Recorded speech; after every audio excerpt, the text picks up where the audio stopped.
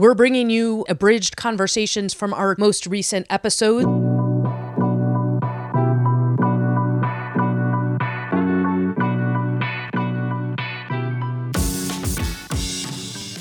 Welcome back to Investing Experts. I'm Rena Sherbel. Very happy to talk to Courage and Conviction Investing today on the show. Courage and Conviction runs the investing group Second Wind Capital. Any articles discussed today, you can find links to them on our show notes, and all episodes have transcripts available on Seeking Alpha. And for those wanting to follow breaking news and general news coverage of the markets, come listen with us at Wall Street Breakfast. We have morning episodes released before 7 a.m. Eastern and afternoon episodes released around 12 noon Eastern. We've got Wall Street Breakfast and Wall Street Lunch for all your market news needs. Courage and Conviction Investing, who runs an investing group on Seeking Alpha called Second Wind Capital. You want me to share my best top idea? For sure. Yeah, so Advanced Emission Solutions. I've been on this trail for a long time, and in this business, you have to know when you're wrong. And I don't think I'm wrong. And I wrote a recent piece where I've tripled down, but I've done a lot more work on this company, and I'm behind the scenes. I've talked to a expert through a Wall Street friend.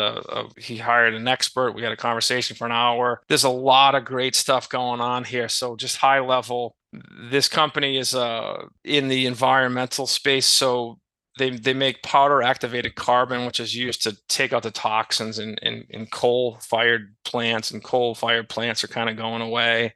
They do have some industrial and soil side, but they're in the middle of upgrading their plant. So they have this $400 million plant that they bought from private equity because private equity in 2009 made an incorrect calculation that coal-fired generation would stay at like 50%, and now it's like 20%.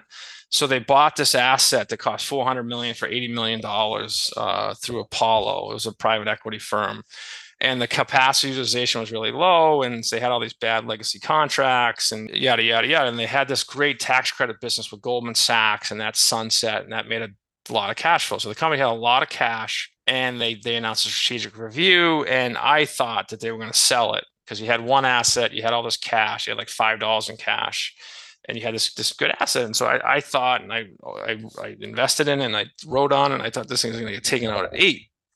And after 15 months, lo and behold, they did a merger with this company, ARC, which is really interesting. Founded by Julian McIntyre. This is a serial entrepreneur that's been extraordinarily successful. You have a couple of Goldman Sachs partners, but the market hated it because everyone was in this for a deal, and the stock crashed. Right, it crashed from like 6 to like got as low as like $1.20 recently. But because they have all this cash, and because they bought ARC, they have a 30-year supply of bituminous coal, which is the big feedstock you need to make this next generation product, which is granular activated carbon.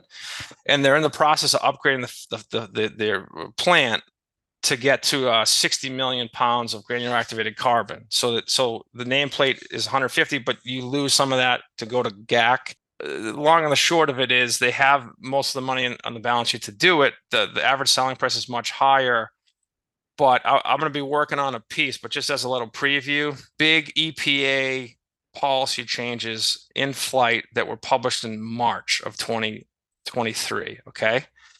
And no one's connected these dots. And I've read the policy paper. And so this is called PFAS, which is the forever chemicals, and 3M just paid $10 billion to settle this. The EPA is going from 70 parts per trillion to 4 parts per trillion. I don't want to give away the whole plot here, but this policy is in motion. There's bipartisan support. It's going to happen. And so they're going to have 60 million pounds of granular activated carbon, which in the EPA report is the optimal way to treat these PFAS chemicals. Okay, so you have a huge catalyst, a new CEO that got announced this week that just bought $2 million worth of the stock, and he took a $50,000 salary. This guy's extraordinarily wealthy. So for him to on day one puts up, and above the market puts up $1.8 million, and he want to get paid in equity at $3. So I would argue this guy's in this for 10. Now, whether or not they can execute and do it, who knows? And there's always risk. But no one has even connected the dot on the EPA PFAS, where they're going with GAC, and the equity 70 million.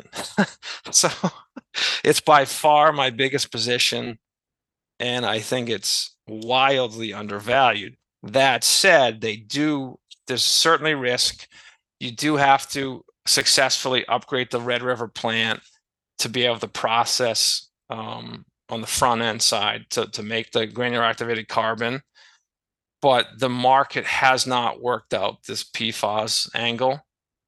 And like, if you just kind of like do the math, and as a quick aside, so Calgon is the biggest player in the United States, and they're owned by a Japanese company, chemical company, Kuraray. It's a $3 billion company in Japan. So, and there's a Nurit, which is a privately held company. So ADES is the only way, or one of the only ways, to play this massive catalyst of EPA policy change. The paper's it's already in the public domain, and it's in the public comment section process. And you have a 70 million market cap that has most of the cash that they need to get this thing to production. Now, and they brought in a CEO as an operator who just put up $2 million, and he's getting paid $50,000 in salary and taking his compensation at $3 strike price. So this is ridiculously asymmetrical. It's by far my biggest position. If they can pull it off, I think the stock goes materially higher. So I haven't even written on this. I'm still working on it with a couple of people. So I haven't been able to do all the calculations, but if people took the time to listen to it and you took the time to reach out, I'm sharing something that's kind of a rabbit in the hat. We like it. We like it. Advanced Emission Solutions, ADES. You wrote about them in late June. So I guess that's kind of a prelude or an addendum, depending on how you're looking at it, to this conversation. Yes. Yeah. Appreciate it. Appreciate you sharing that with us. I have no doubt that listeners will appreciate a rabbit in a hat. The ones that do will. Courage and Conviction. Really enjoy talking to you. Really enjoy listening to you. Really enjoy this conversation. I hope it's the first. I hope you come back soon. And we're going to be reading your stuff in the meantime. I certainly will be. Great. Thanks so much, Raina. I appreciate it. And thanks for thinking of me. Be well. Talk to you soon. Just a reminder, anything you hear on this podcast should not be considered investment advice. This is for entertainment purposes only, and you should seek advice from a licensed professional before investing. If you enjoyed the episode, leave a rating or review on your favorite podcasting app, and we'll see you soon with a new episode.